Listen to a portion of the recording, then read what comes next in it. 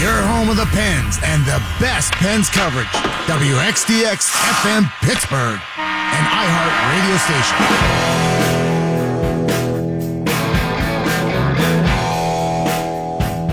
I heard one radio show today debating which first-round pick in Steelers history is the best ever. That's not much of a debate. They drafted Joe Green, Terry Bradshaw, Franco Harris, and Lynn Swann in the first round in 4 out of 6 years back in the late 60s and early 70s. Every first-round Steelers draft pick from 1969 through 1977 played in a Pro Bowl. The Steelers drafted Troy Polamalu, Ben Roethlisberger, and Heath Miller in consecutive years. Pouncey, Cam Hayward, and DeCastro in consecutive years.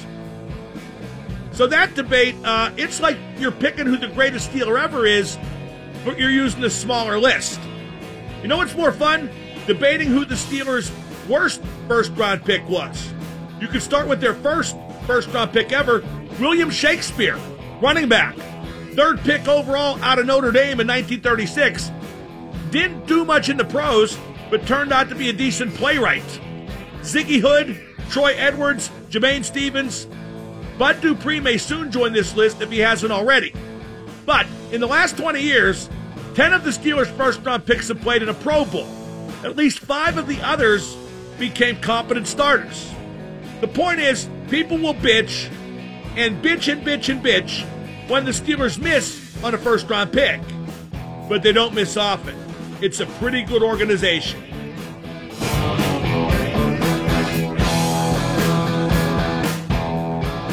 Sick Again, brought to you by 84 Lumber, helping you build the right way since 1956.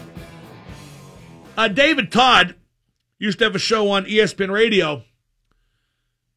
He says on Twitter that perhaps Young Ho Gung will have to deal with a suspension imposed by MLB for his DUI misadventures in Korea. But is there a precedent for that? Not sure that's going to happen. David guesses that Gung will not rejoin the Pirates immediately, that he'll go to a rehab assignment in AAA. And he points out, and this is definitely worth considering, who knows what kind of player he is now? He was real good 2 years ago, and even better the year before that. But the last we heard of Young Ho Gung on a baseball diamond, he was in the Dominican Winter League getting cut because he was hitting only 200. And has he been playing baseball at all during these last couple of years? Doesn't sound like he's been playing very much. We'll see how it works out. I want your thoughts. Is it good that Gung's coming back? Baseball-wise, it obviously can't hurt. Pens Capitals, NFL draft tonight. Let's go to Randy in Leechburg. Randy, you're on with Double M. Hello, Randy. Hi, how are you? Great. What's up? Hey, when's the last time the Penguins lost 2 back-to-back playoff games? It happened in the Stanley Cup Finals against Nashville, and it happened in the Washington series last year as well. Oh, okay. I wasn't sure. Excellent. Yeah, it doesn't seem like it, right? Seems like they bludgeoned everybody. That's the only time I think Murray's lost back-to-back playoff games. That was in the Stanley Cup Final last year against Nashville. Let's go to Kevin in Wexford. Kevin, you're on the Mark Madden Show. Hey, Mark, talking about the first pick, I would not take Barkley in this current NFL because it's such a passing league. Maybe it was, 20, 30 years ago. But my bigger point is I think the Browns talking about Mayfield as a total smokescreen because teams like the Jets want to move up, maybe offer a big trade. Well, if they really want Mayfield, I think they could take Barkley first, and Mayfield would be there at number 4, don't you? True, but I wouldn't take Mayfield in the top 10 or 15. I just can't think of a recent Big 12 quarterback. Can you name anybody who's had success? What about a 6'1" quarterback? Yeah, that too. Rarely they work out. Drew Brees and Russell Wilson are the exceptions, but just such poor defense there. I mean, think of all the Vince Young, Robert Griffin, all those guys. Just there's no recent success of Big 12 quarterback history in the NFL. No, that's a real good point. Thank you for the call, Kevin. Sure thing. Let's go to Alex on Route 28. Alex, you're on the Mark Madden Show. Hey, Mark. How's it going? Good. How's it going with you, Alex? Pretty good. Hey, I'm calling about the first overall pick in the draft. I hope that the Cleveland Browns do not select Barkley, for the reason being that I don't think that we are going to be able to see how good he really is on the Cleveland Browns team. I disagree. I mean, I don't know if this is the right management team in place. We've heard that for how many different management teams that all sucked. But they got a real good offensive line, even without Joe Thomas. They got 2 good receivers now. I think at the very least, if they got Saquon Barkley, they'd be able to control the ball better and score more points. That's what a lot of people said about Coleman getting drafted last year to the Browns, and he hasn't really made a too big of a name for himself. Saquon Barkley is just a horse of a different color. He's a generational running back, I think. Thank you for the call, Alex. And Kevin, who just called, it's worth noting, too, and I keep pointing this out, the quarterback thing. I know how important the position is. I've noticed. It's a passing league, like the last caller said. But last year, the Bears took Trubisky, and they still stunk. Jacksonville took Fournette and went from 3 wins to the AFC Championship game. Was that all because of Fournette? No, of course not, but he made a huge impact. So if you're looking for immediacy, take the running back. If you're looking for the long term, you need a quarterback to win consistently in this league. A better quarterback than Tyrod Taylor, to be sure. But if they would take Saquon Barkley, and then, don't forget, Tyrod Taylor's going to be the quarterback this year for the Browns, pending whoever they do take in the first round of quarterback coming in and performing in just overwhelming fashion. But if you got Barkley, even with Tyrod Taylor, you're going to win 6 or 7 games next year. You would win 6 or 7 games. Barkley's a nailed-on starter right away, a big-time producer right away. Let's go to Mike in the car. Mike, you're on with Double M. How you doing, bud? Great. Hey, how about Jung Ho Gung? If he went through a rehab program and he has himself sober and continues that, I'd say give him a second chance. I'm a survivor of 3 DUIs. Thank God the only person I ever hurt was myself, and I'm 13 years sober. And without I'm not leading you down a path to me ridiculing you, sir. Good for you, but what do you do for a living? I assist with surgery. I went back to school and turned everything around. Wow! I was hoping you'd be like a crossing guard and saying, well, that's not exactly the spotlight, sir, but you're an assistant to surgery. Yeah. Oh, okay. You got me there. You really threw a curve, and I went down swinging. But how do you think Pittsburgh is going to react to Gung coming back? Because you're assisting surgery is a pretty precarious job, but it's not in the public eye like Gung. No. Well, if he took all the right steps and did what he needed to do to get himself straightened out, he deserves a second chance. Everybody does. I do agree that everyone deserves a second chance, and thank you for the call. And I hope I don't need surgery anytime soon. But why would you hope you need surgery anytime soon? Let's go to Steve and Cecil. Steve, you're on the Mark Madden Show. Mark, I was wondering if you thought a player like Ryan Reese would be beneficial in a series like this. Well, he's not on the team anymore, you know? Yeah, I know that. And, I mean, do I think he'd be better on the fourth line than... No, I don't. I'd rather have Zach Aston Reese in there. They wouldn't bench him for Kuhnhackl, not in a playoff series, because you need Kuhnhackl on the PK, and he's not a center, so he can't take Ryan Reeves' place. Might he be in there ahead of Dominic Simone? Yeah, you could move Aston Reese up to the third line and put Reeves in there on the fourth line, and yeah, I do think that would be better, but it's a moot point because Reeves is gone. Let's go to Zach and Baldwin. Zach, you're on with Double M. Hey, Mark, how are you? Great. So I was wondering what kind of line combinations and pairings that you think Washington's going to be looking for this series. What do you mean line combinations? They use Kuznetsov with Ovi. They use Baxter with Oshie. Against the Penguins. You mean who's going to match up with who? I think the Capitals will try to play Backstrom against Sid. I think they'll try to keep Ovi away from Letang. In a nutshell, I think that's going to be their outlook. And Sullivan, he's never been that concerned with matchups, but I'd still like to see him try to get Letang out there against Ovechkin. And, even if Sully doesn't pursue that, Ovi plays so much and Letang plays so much, it could just wind up being very organic that they're out there together.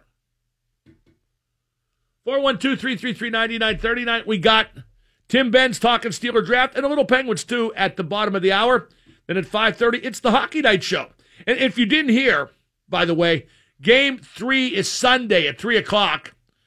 Then the series returns to Pittsburgh Tuesday and Thursday of next week at PPG Paints Arena. 105.9. This is Brian Dumoulin of the Pittsburgh Penguins. You're listening to Mark Madden and the best hockey talk on 105.9 The X. Thank you, Dumo. What a year he's had as Tanger's defense partner. Knows just how to play with number 58. Brian Dumoulin done a tremendous job all year long. I think I said that Game 3 was Sunday at 2 p.m. Game 2 was Sunday at 3 p.m. Little dyslexic here behind the microphone today. Another update on Young-Ho Kang. The Pirates are going to bring him back and have him go through a spring training type of regimen. So he's a long way before playing wherever he starts out in AAA for a rehab assignment or in the major leagues. Wouldn't you want him to get to the team as fast as possible, though, considering how badly they played recently, losing 7 out of their last 9? But you also want him to be ready, and it doesn't sound as if he's played much baseball since the 2016 season with the Pirates. He played in Dominican, got cut there, was playing terribly. And I wonder if, given the 3 DUIs, he would have been permitted to play in the Korean League. If he had been permitted, I'm surprised he didn't do that. To be very clear, I have no problem with Kang playing for the Pirates again. There are people out there who will not want that because of the 3 DUIs and the sexual assault allegation, which never led to an arrest, and as far as I know, is a dead issue in Chicago. But people deserve a second chance. He's not going to be welcomed back, like a conquering hero, I don't think. He's just a better player than most of what they got. If that makes him a hero, so be it. But all Young-Ho Kang's problems have been of his own making, and that's something that certainly should not be forgotten. With the draft tonight, all kinds of controversy cropping up. Josh Allen tweeted racial slurs when he was in high school, the Wyoming quarterback.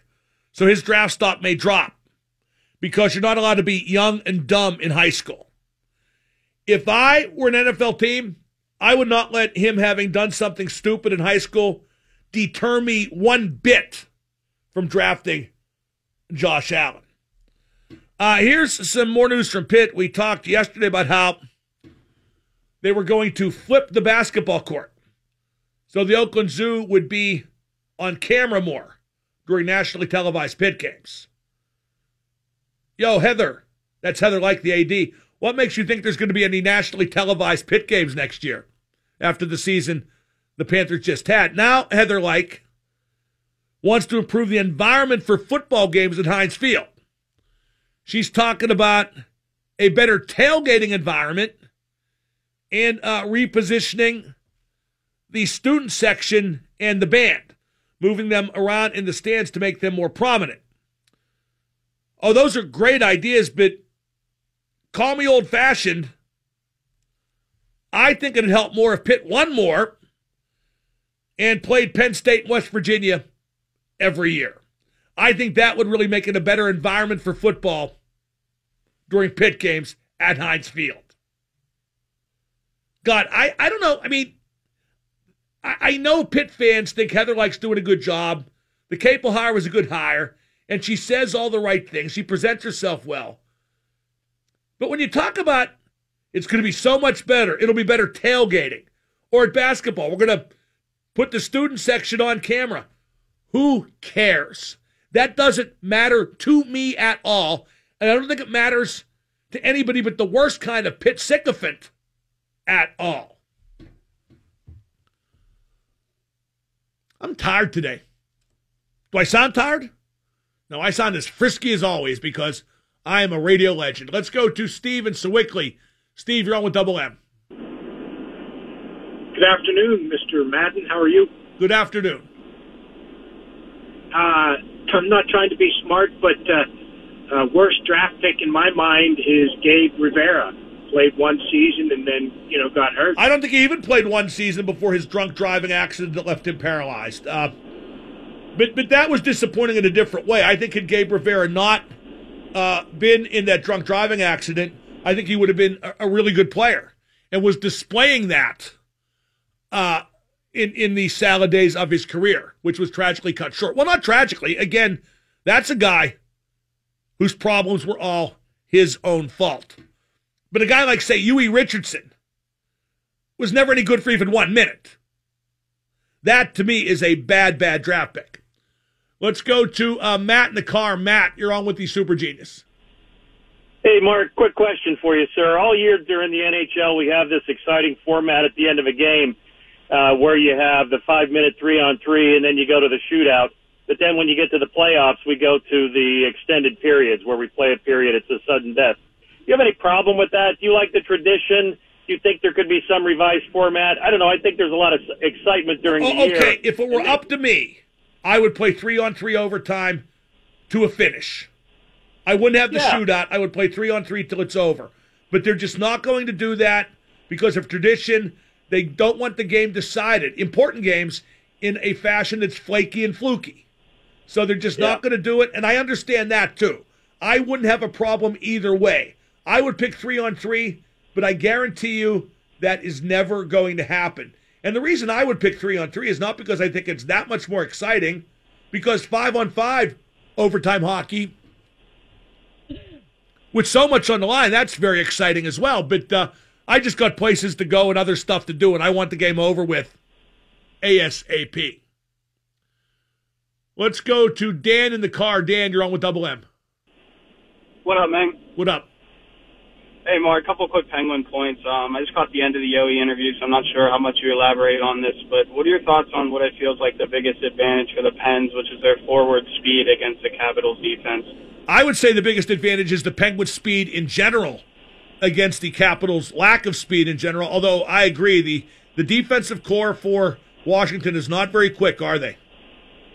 No, I mean, you saw what Panarin did to him last series. What the heck's Crosby going to do this Well, year? Panarin didn't do that much. He didn't do enough to win, and he kind of petered out later in the series. But I feel you. I think the Capitals only have like 2 or 3 legit top 4 defensemen.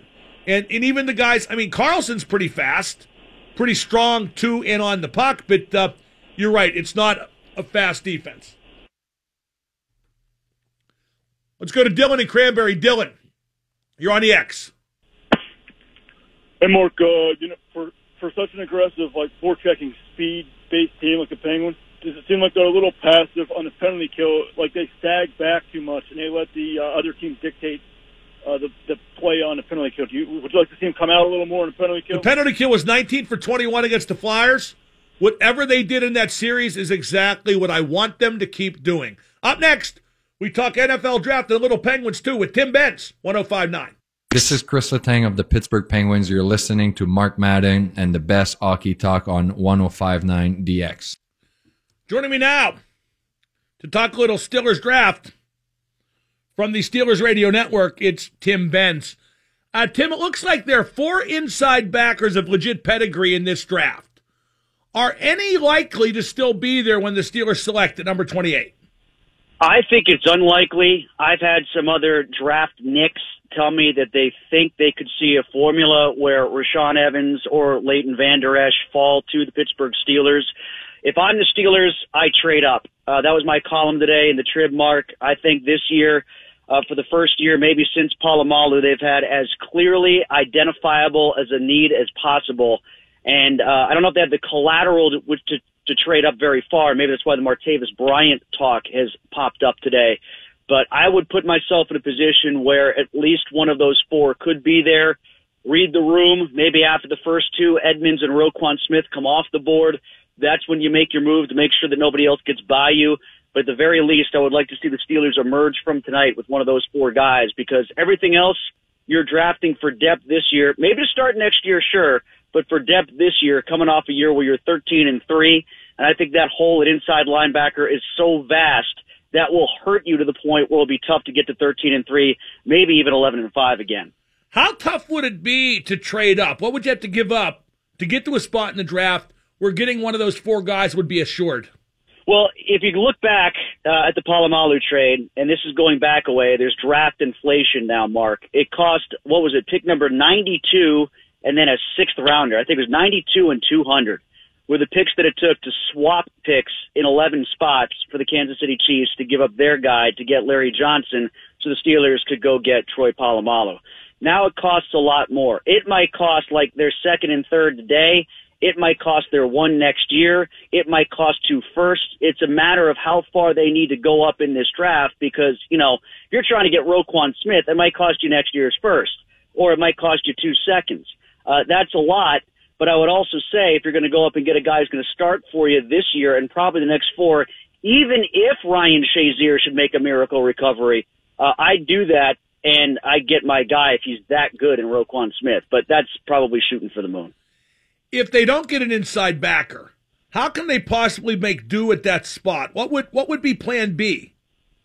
Plan B would be to then get themselves, I would think, Darius Geis, if he's there, the running back. No, Tim. I mean, what would they do to plug inside backer? Would they take a lesser talent in the first round at that position? Would they take a lesser talent later? How would they man inside linebacker? Oh, no, that's what I'm saying. I would go somewhere else. I would probably take the running back in the first round or a defensive back, and then in the second round, assuming they can't trade up and they do have all their picks after that in the second and the third, then there's a couple guys who are inside linebackers that are capable but are not as splash play oriented or as athletically dynamic as those 4.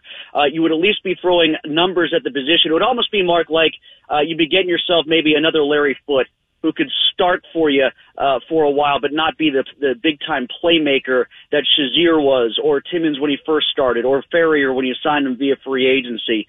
The guy from Vanderbilt, Jewell from Iowa, that's another name that's come up. Malik Jackson from Texas. These are all names to remember if they don't get the inside linebacker in the first round that they might be able to get themselves in the second or the third. You mentioned Evans from Alabama, Vander Esch from Boise State. Is it fair to say that if any dropped to 28, one of those 2 is most likely? And what's the front page on those 2? Yes, absolutely. I would say that any of those guys dropping to 28, they should take. I can't see them bypassing any of them unless they're completely spooked off by Vander Esch's neck concerns, which the further you get away from the initial report, more and more people are saying are blown out of proportion. I would say that the Evans, to me, I like more than Vander Esch. Vander Esch struck me as having a great combine, and Evans didn't run because of lingering groin concerns coming off of last season. I think Evans is getting a bad rap about his athleticism. I think that he can cover. I think he is explosive enough to help them. He'd be able to blitz. He'd be able to cover. Vander Esch, I know less about. I didn't watch a lot of Boise games. I saw some of Evans and watched an SEC and playoff games. But the book on him, I saw him compared, Mark, actually to Lawrence Timmons when he first came out of the draft. And that's pretty high praise. I think we remember Lawrence more in his later years when he wasn't quite as athletically gifted and some of the tread had come off the tires. But he was a pretty athletic guy when he first started. Remember, they actually thought about him as an outside linebacker for a bit first before they put him in to that super backup role behind Foote and Ferrier. And if Vander Esch could be that, you've got yourself a good pick and maybe a starter at one position or another inside for 5 to 8 years. There are a lot of good running backs in this draft. You mentioned the possibility that they take a back in the first round if they don't get an inside backer. And I think the Steelers have to take a running back in the first 3 rounds, Tim. I think they have to prepare for life after Bell leaves. And I think if you get a running back with some talent, you cut his current leverage off at the knees. Not only for after Bell leaves, but what if he doesn't report for a while to start the season? Not only if Bell leaves, but what if he does report and gets hurt? You've got Stephen Ridley, who's okay, but a journeyman, and you got James Conner, who they couldn't rely on last year, A, because he wasn't good in blitz pickup, and B, because he just kept getting hurt. So, yeah. Tim, not to interrupt, I think Conner's always going to get hurt. It's entirely possible, yeah. And it could be like a Rashard Mendenhall situation, where at best you get one good year out of him, and that's it, but he's not going to get the volume of attempts that Mendenhall did in 2010. So I'm with you. I think that if they can't get Geis, if he's gone, obviously Barkley is gone. Chubb from Georgia, Sony Michel, guys that you can think about. Penny is another guy from, I think it's San Diego State, has been linked to them a bit in the second round. These are all guys that you might want to keep an ear open for. If they don't get a running back in the first round, they might be there in the second round. You mentioned a running back potentially in the first round. Geis, is that his name? Yeah, Darius Geis from Louisiana State. Isn't he the guy that somebody asked him if he was gay at an interview? Somebody asked him if he was gay, and somebody asked him if his mom was a prostitute, or at least that's what he said. And then the NFL investigated it, said that they couldn't find any evidence to it. According to an Adam Schefter report, he allegedly admitted to one team that he made it up. Now, I don't know why he would do that, unless it was just to get attention, and then he might become a headache, but at least he's a headache worth $13 million less than Le'Veon Bell. We're talking to Tim Benz, columnist for The Trib, and the Steelers pregame host. We're talking about. And I'd like to point out that my mom is not a prostitute, but continue. Well, fair enough. Reminds me of that scene from Roadhouse where Dalton meets with all the bouncers for the first time. What if he calls my mama a whore? Is she? Justin Reed visited the Steelers, the safety from Stanford, and he's a first-round talent, if memory serves. Is safety still a concern for the Steelers? Because they seem to have really beat down on Sean Davis now. Yeah, and Matt Williamson, who comes on your show quite a bit as well, also from the Steeler Radio Network, really planted this seed in my head where he said he was hearing and he could see why they might be thinking of Cam Sutton as a free safety with Morgan Burnett as a strong safety. And if that's the case, then that's an indication to me that, yeah, they are down on Davis. I think right now, Mark, if you go safety or corner, basically you're throwing numbers at the position. You're trying to create competition. You think you can upgrade. But, boy, I don't think Davis and Burns have been so bad that you have to give up on them yet when, as we just addressed, there's a more obvious hole at inside linebacker. There's a more obvious hole next year or potentially this year at running back to start or back up this year. And to our point earlier about Bryant, he's probably gone after this year too. He might be gone. He might be gone sooner, Tim. I don't know if you saw the ProFootballTalk.com report, but apparently they're shopping him as we speak. No, that's what I was referencing earlier. I think he could be part of a trade package if they were to. I think that's why that's coming up, is because if the Steelers really are looking to move up, they don't have a lot of collateral in terms of draft picks to do it. So if they don't want to give up a first, maybe then it's a second in Martavis or a second and a third in Martavis or something like that. I buy that. That's why I think there's some fire to that smoke that's out there. But the point is, Mark, if they do move him, they're moving him, and then you've got to protect the depth at wide receiver, and you got to keep at least one of those picks, I would say, in the second or third round to get yourself a wide receiver, don't you? Oh, for sure. For sure. Right. That's why I'm saying everybody who's throwing all these names of defensive backs at the Steelers, I get it. You can improve at the position, but there's numbers there already, and defensive back is hard in the National Football League, and I don't think Davis and Burns are quite as far behind the curve as some of us are making it out to be. I totally agree with that. Now, what's going to happen with that first pick overall, the Browns? What would you do, and what do you think they will do? If you don't have a clear-cut, differentiated number 1 from number 4 in the quarterbacks, then go with Barkley. I mean, if they in their minds think Sam Darnold is 10 times better than the others, or even if they think Baker Mayfield, he's not, but if they think Baker Mayfield is way better than the other 3, then take the quarterback and don't let the decision be made for you. But if you're looking at those other quarterbacks as 1A, 1B, and 1C, take the great running back and then take one of the other 4 quarterbacks if you don't differentiate them all that much. Again, if you think you've got your quarterback, take your quarterback and find a running back somewhere else. Take Geis in the 4th round if you think it's that important. Or take one of the great pass rushers at the top 2. There's only 2 good pass rushers. Take one of them or something. But I would say, Mark, if you don't think one of those quarterbacks is really all that much better than the others, take Barkley. What do you think Cleveland will do? I think they'll draft an offensive tackle. Before we let you go, Tim, what's your take on the comeback of Young Ho Gung? Got a work visa, going to go to like a spring training type thing with the Pirates. Obviously, he's better than a lot of the players the Pirates have if he's as good as he was. But how do you think Pittsburgh will react to a guy with 3 DUIs under his belt that missed over a season because of it, now returning to the Pirates? Well, hopefully they'll react by taking public transportation. I'd get off the streets. I thought this is what Trump was supposed to stop, build the wall to keep the bad hombres out. Then again, Jung Ho would probably just drive through the wall. I don't know. So what, they're going to put him in spring training? That's what, 6 weeks? So you get him ready for 6 weeks and then bring him back? I guess it makes sense by that point, because then what, maybe you get Harrison back and you see if by then you want to move Freeze, or if you want to move S-Rod, or if you want to move Harrison. Yeah, or if you want to move Harrison, that sort of lays the, hey, we're getting Jung Ho back. I know we're trading Josh, and we all love Josh, but we think Jung Ho's going to be something now that he's healthy and got his head screwed on straight. Well, Tim, what are they going to do if attendance doesn't pick its head up off the mat? They're on pace right now to draw like 1.1 million.